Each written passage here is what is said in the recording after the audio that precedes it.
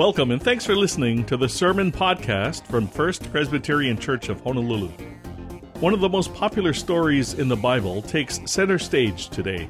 First Pres Senior Pastor Dan Chun continues the series on the character of God with the sermon Loving the Father, Part 3. First, here's Helen Palmore reading from Luke chapter 15, verses 11 through 32. Please stand with me if able as I read today's reading. Luke chapter 15, verses 11 through 32. To illustrate the point further, Jesus told them this story. A man had 2 sons. The younger son told his father, "I want my share of your estate now before you die." So his father agreed to divide his wealth between his sons. A few days later, this younger son packed all his belongings and moved to a distant land, and there he wasted all his money in wild living. About the time his money ran out, a great famine swept over the land, and he began to starve. He persuaded a local farmer to hire him, and the man sent him into his fields to feed the pigs. The young man became so hungry that even the pods he was feeding the pigs looked good to him, but no one gave him anything. When he finally came to his senses, he said to himself, "At home, even the hired servants have food enough to spare, and here I am, dying of hunger. I will go home to my father and say, 'Father, I have sinned against both heaven and you, and I am no longer worthy of being called your son. Please take me on as a hired servant.' So he returned home to his father. And while he was still a long way off, his father saw him coming. Filled with love and compassion, he ran to his son, embraced him, and kissed him. His son said to him, 'Father, I have sinned against both heaven and you, and I am no longer worthy of being called your son.' But his father said to the servants, 'Quick! Bring the finest robe in the house and put it on him. Get a ring for his fingers and sandals for his feet, and kill the calf we've been fattening.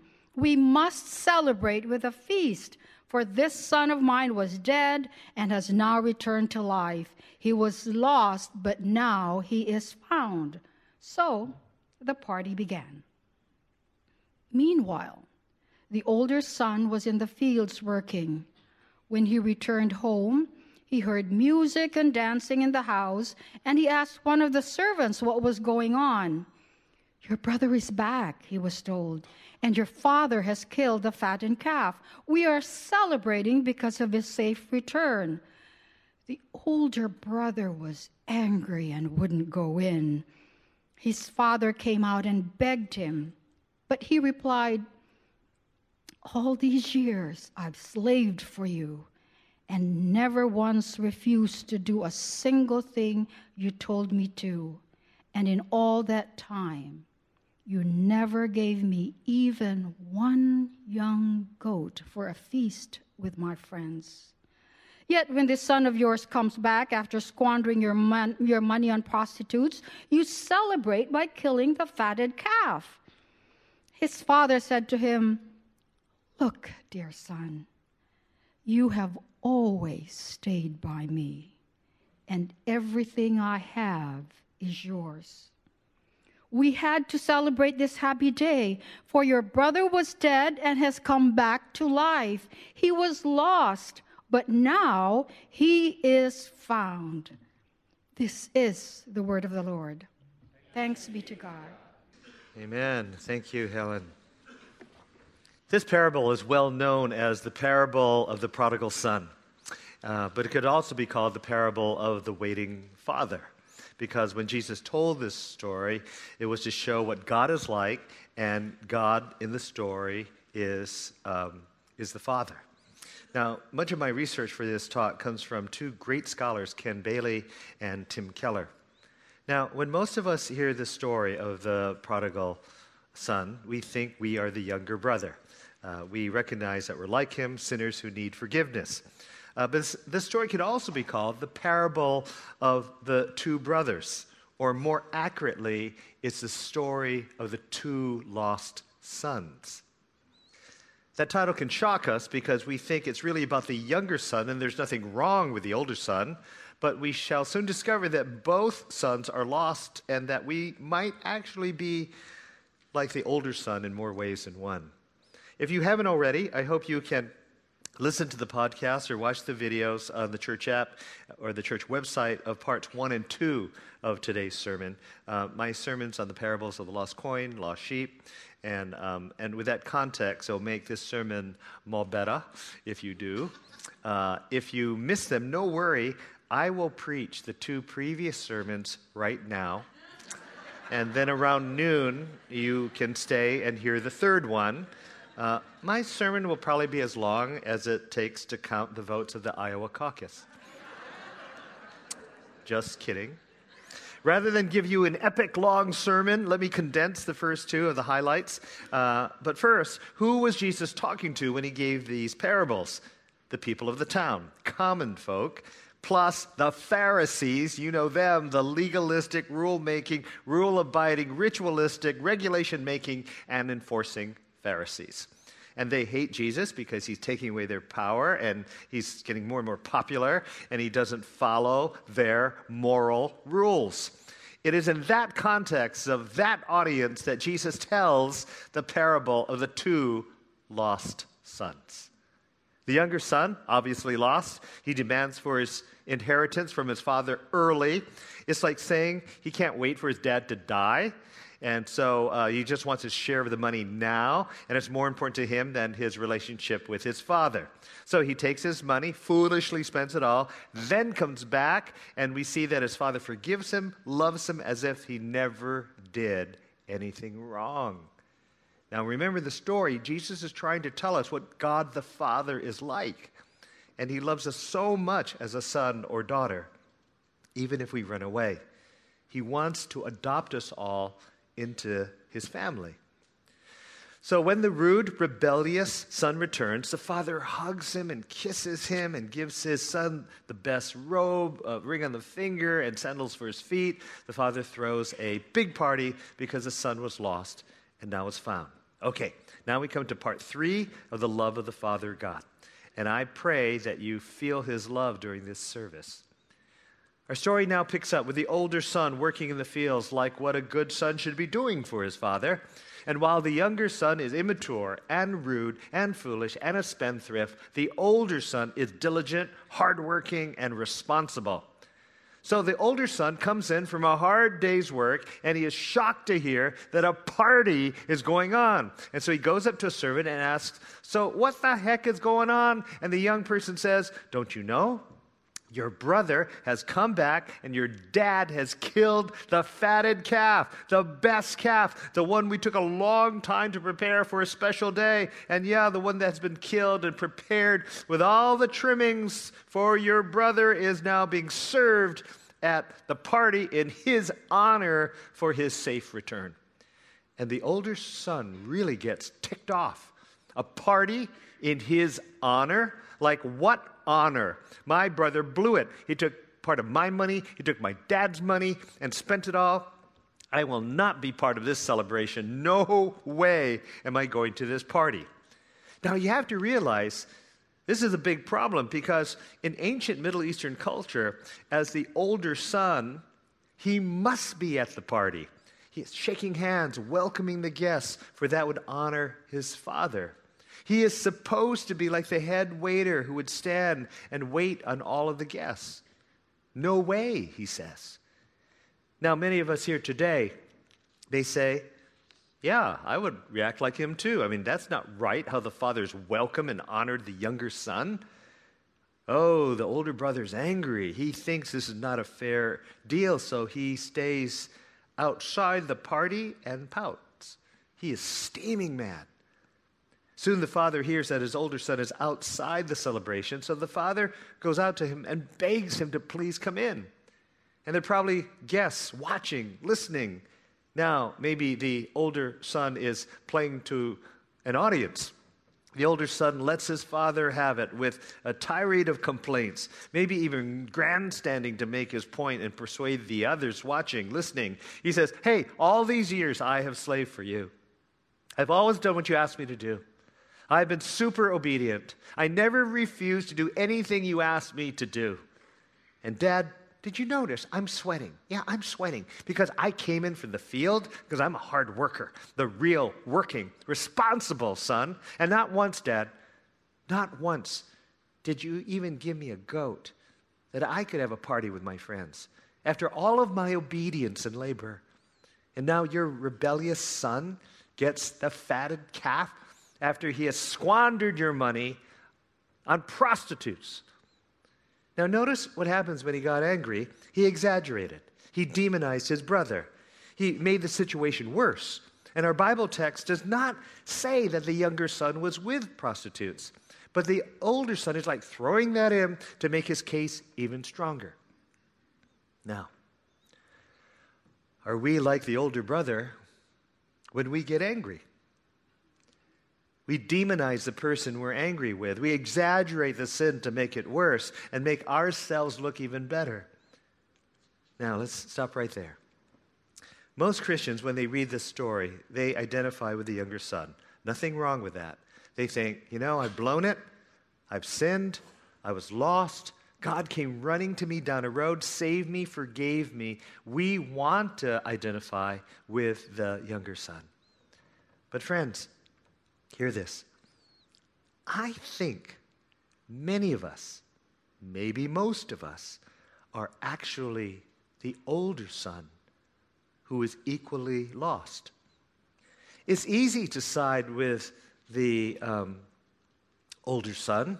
I mean, yeah, the younger son was a jerk. Why should he get a fattened calf and have a party thrown in his honor? It's not fair. It doesn't make sense. But my dear brothers and sisters, I think you and I may be the older son in the story. And maybe we are right now if we thought the younger son deserved nothing. The fact is, the older son is just as lost as the younger. So you ask, how is he lost? He is lost in his moral goodness. He may not even really love his father either. Really? Too many people think that they are so righteous that they don't need God. And in fact, they are doing God a favor by giving him money and allowing him to use their talents to accomplish his good. We are lost when we think that after all we've done for God, he owes us not a goat, but a fattened calf. You hear that sometimes when we suffer. And we say, after all I've done for God, why has this happened? Why do I have pain in my life? Why am I suffering?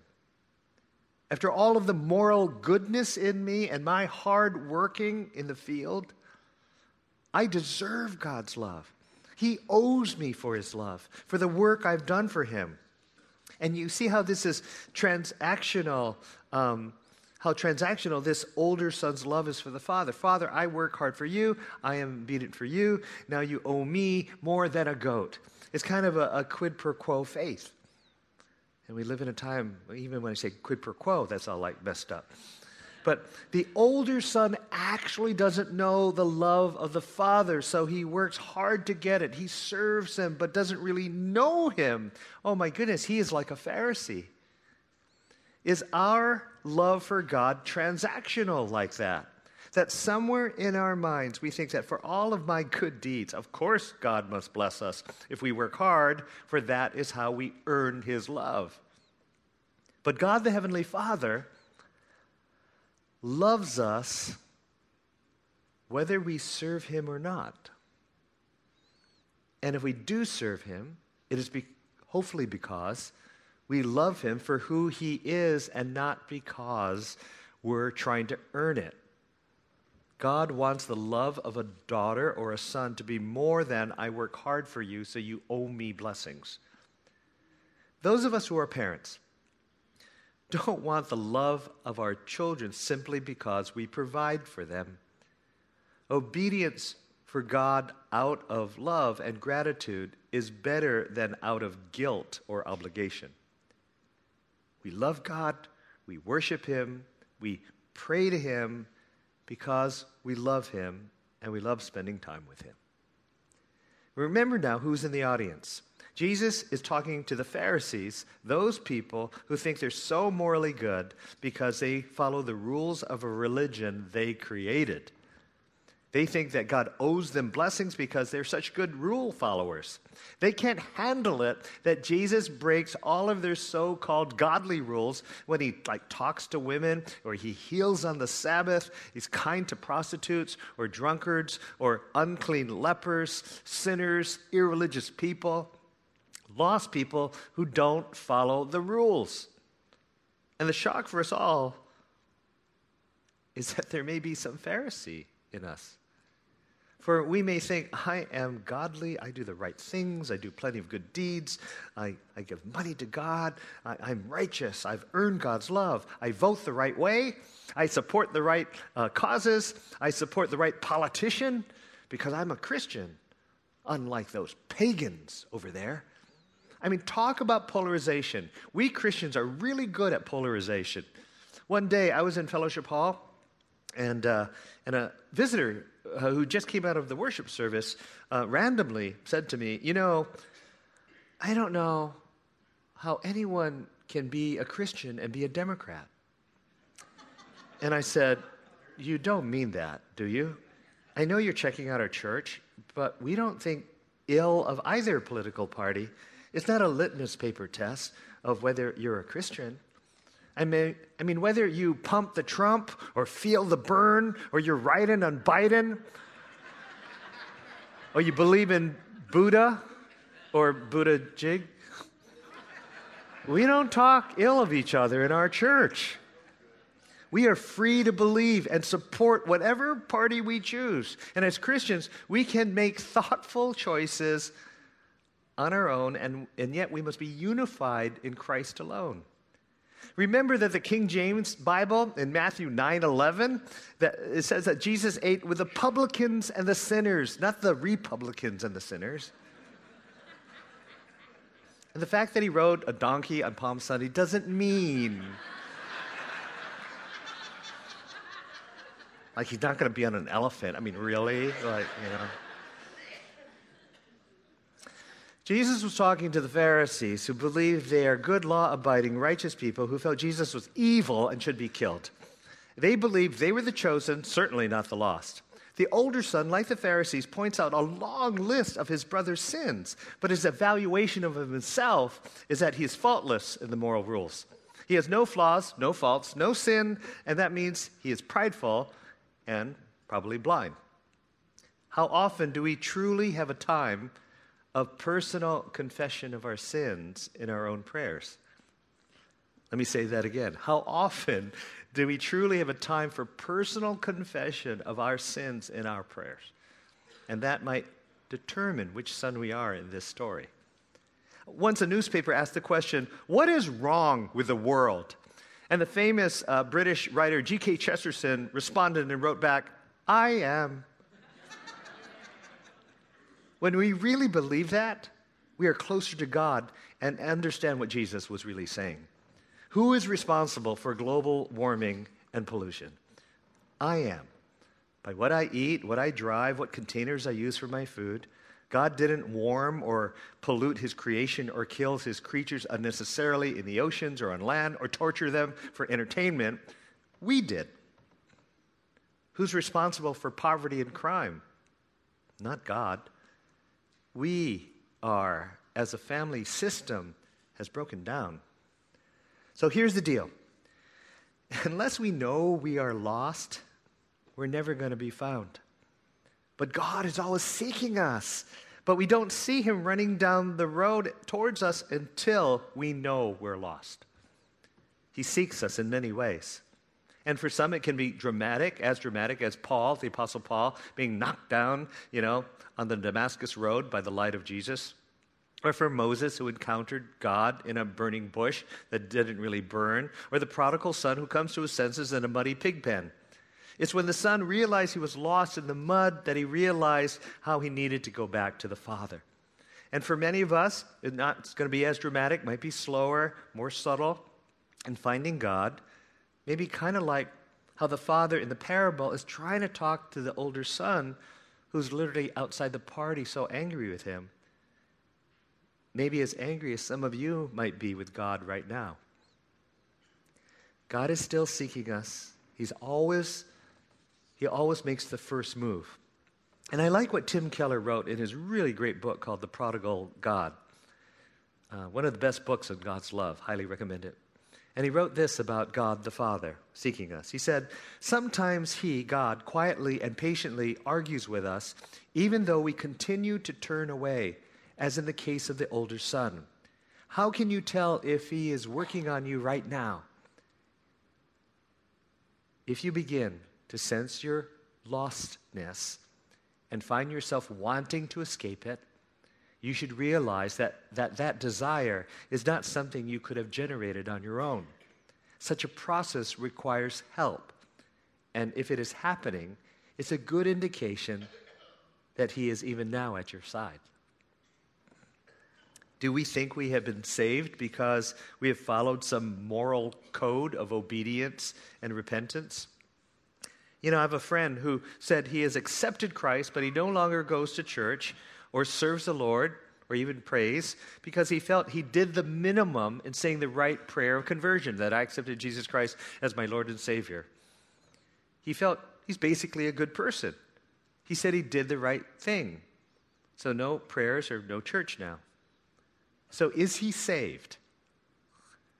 Is that the relationship God the Father wants with his children? Are we just trying to live lives to the minimum? Again, Tim Keller says this. He says, to truly become Christians, we must also repent of the reasons we ever did anything right. Pharisees only repent of their sins, but Christians repent for the very roots of their righteousness too. We must learn how to repent of the sin under all other sins and under all of our righteousness, the sin of seeking to be our own Savior and Lord. We must admit that we put our ultimate hope and trust in other than God, and then both our wrongdoing and our right doing, we have been seeking to get around God, or hear this, or get control of God in order to get hold of those things. And when you realize that the antidote to being bad is not just being good, now you're on the brink. If you follow through, it'll change everything. How you relate to God, self, others, the world, your work, your sins, your virtue. It's called the new birth because it's so radical. Tim Keller. At the end of the parable, the father says to the older brother, "Look, dear son, you have always stayed by me, and everything I have is yours. We had to celebrate this happy day, for your brother was dead and has come back to life. He was lost, but now he's found." So did you hear that? The father is saying, everything I have is yours. It's true. When the father dies, it all goes to the son. And for all of us children of God, you will have it all in heaven. And you can have an abundant life here on earth. But for now, can you celebrate when a brother or sister who was spiritually dead and now has come back to life because of a relationship with God the Father? He or she was lost, but now was found. Now notice the story ends right there. And you think, oh man, what happened next? I mean, yikes. We don't know what the older brother did. Did he go into the house? Did he have a change of heart? Did he reconcile with his father and his brother? Did he now see that one could rejoice when one who was lost is now found? I actually think it's fine that the parable ends right there. And we don't know how the story continues. You know why? You know why? Because how the story ends is up to you. You now write it. Are you going to be the older son or daughter who is angry or always feels you have been given the short end in life? Or are you going to devote yourself to help seek the lost on behalf of God and bring them into the incredible, unconditional, forgiving, merciful, gracious love of God the Father? What will be your life story? How will this parable end? You know, one of the people I really respect is church member Carol Hickerson. You may not know this, but a picture that Carol drew for a letterhead was put on the MIA flag. MIA stands for Missing in Action, and the POWs. During the Vietnam War, Carol's first husband, who was a Marine helicopter pilot, was shot down over Laos. And for years, she didn't know if he was alive or not. So she wanted to make sure that our nation would never forget all those missing in action and the POWs, and that our country would try to find them to see if they were living or if they died, and if they did die, to bring their remains home. And that black flag flies all over this state. I see it often when I go over the McCully Bridge near the LOI, but it's around the nation. It's a constant reminder for all of us to not forget those missing in action. By God's grace, her husband's remains were found and returned to America. And today she is happily married to Jim Hickerson, who also was shot down over Vietnam, but survived, but experienced 5+ years of torture and imprisonment there. And they're truly some of my heroes, and they're here today.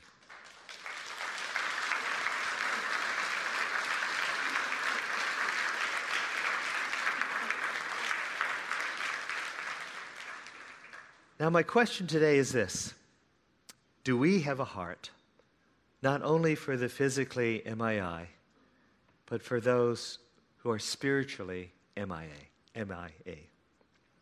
Those who have missed out on the love of God, who don't know Him as Father.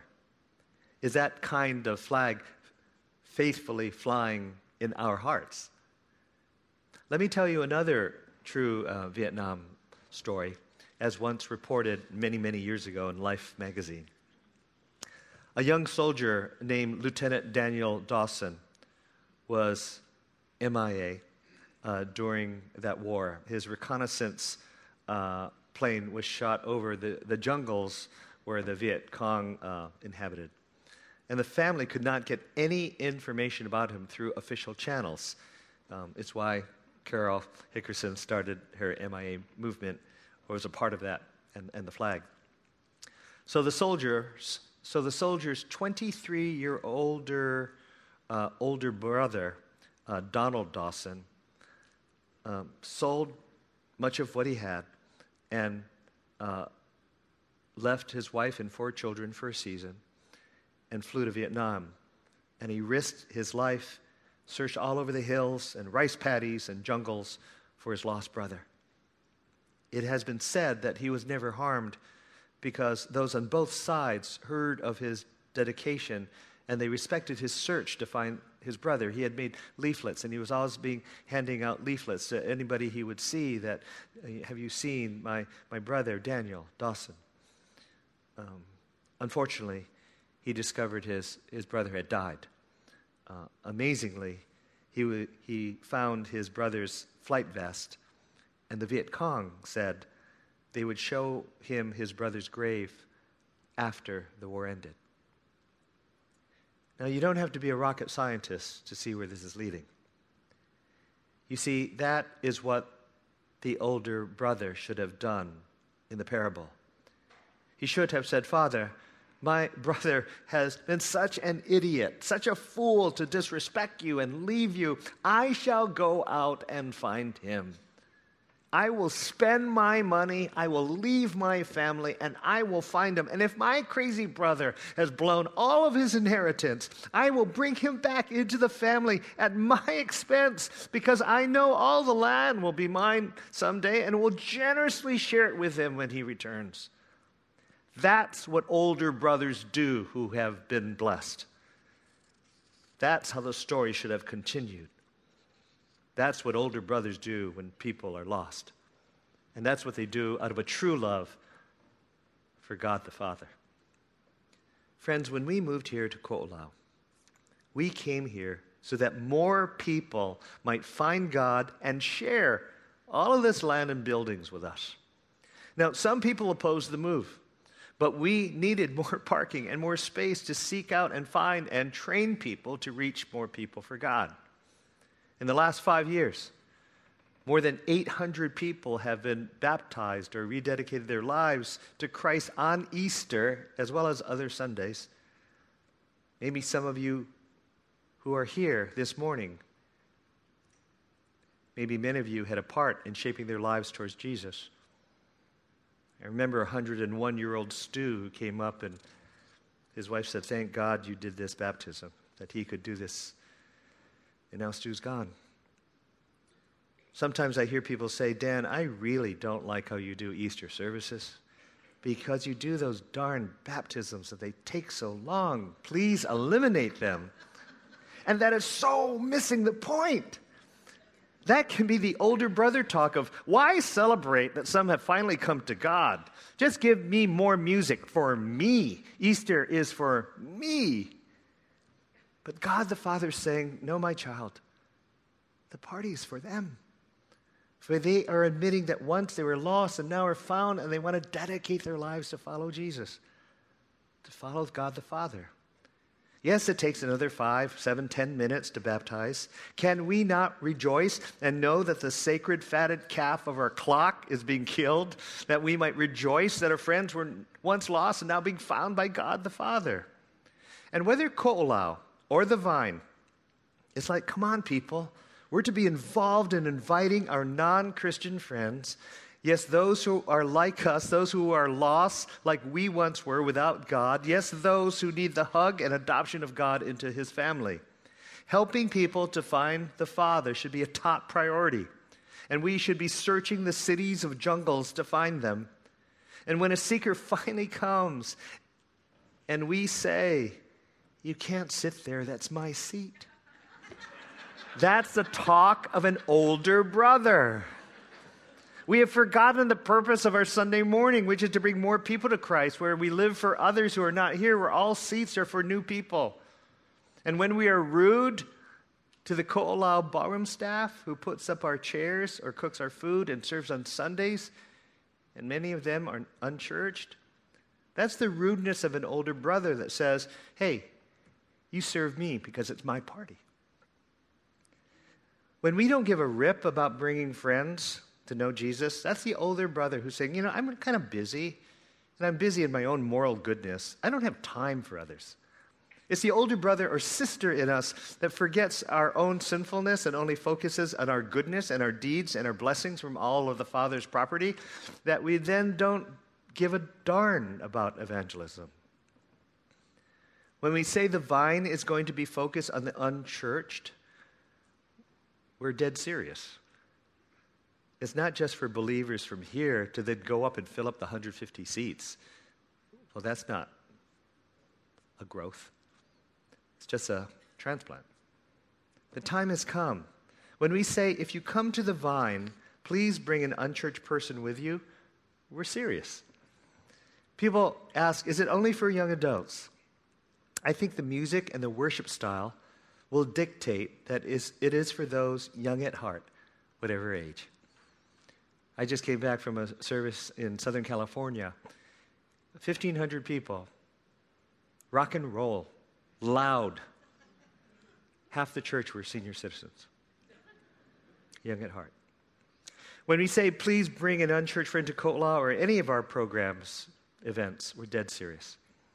When we say, don't hang around with Christians all the time, but be out in the community to love and relate to people. Serve the city. Help make it a better place. And through your friendships, bring them into a relationship that bathes in God's love.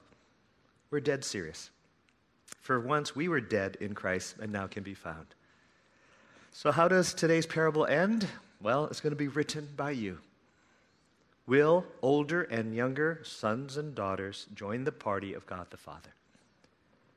So I'm going to ask this to close out. I'm going to ask, as this is a community, and we always want to have a moment when we just truly express our love for God in courageous ways. I'm going to ask if any of you want to rededicate your life in terms of reaching people for Christ.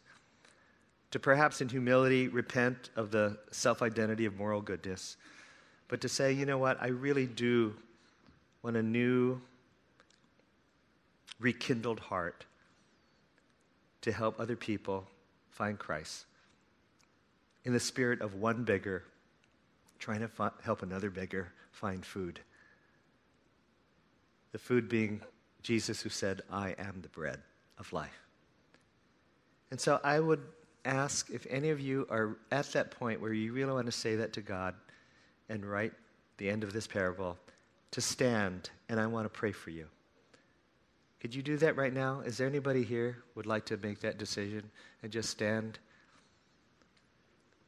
And then I'm going to ask that those of you who may be around them, you may be across an aisle or behind them, if they give you permission, if you can just go up to them and lay a hand and silently pray with me as I pray for all these people. So just look around. If you see anybody by himself or herself, can you just go over there and put a hand on that person and pray for them? And thank you, Bambi. Is everybody, I can't see everything. Is everybody, we need some people here up front. Is there anybody near that could turn around or just put a hand on them? And that would be fantastic. I hope everybody's covered. You okay right here? Is there? Okay. All right. Please join me in prayer. Gracious God, I pray for these courageous people who are standing up because they're saying they want to write a different end in the parable. And they, out of humility and of courage, they're saying, I want to write a new chapter in my life. I want to rekindle those fires that I once had, that passion to help others come to Christ, whether in my family or my colleagues or my friends. So, Lord, I pray your Holy Spirit fall upon them in a very special way. Fill them with your love. Fill them with your wisdom. Come, Holy Spirit. Pour into them like a gentle stream, from the top of their head through their bottom of their feet like a gentle waterfall. And may they feel blessed. And maybe in a humble heart they may repent of apathy or lack of caring for those who don't know you. I know confession clears out the heart. And God's love, God continually wants to pour out his love for all of you. And some of you, you might want some prayer, and he wants to meet you in prayer. And our prayer team will be in front of the cross and in front of the choir risers. And so after the service, please come up if you want to pray. And they would love to bring you into the presence of our loving God. And now for all of you, I have a blessing. So please receive this. May the Lord bless you and keep you. May his face shine upon you and his countenance be over you. And may you know deep in your heart the wonderful, unconditional, gracious love and mercy of God the Father and the Son and the Holy Spirit. May God be with you always. In Christ's name, amen. God bless. There are so many lessons packed into this one parable. From this, we learn that the character of God is generous, loving, and forgiving.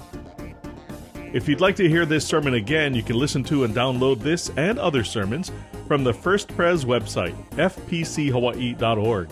Subscribe to the podcast on iTunes or wherever you listen to podcasts.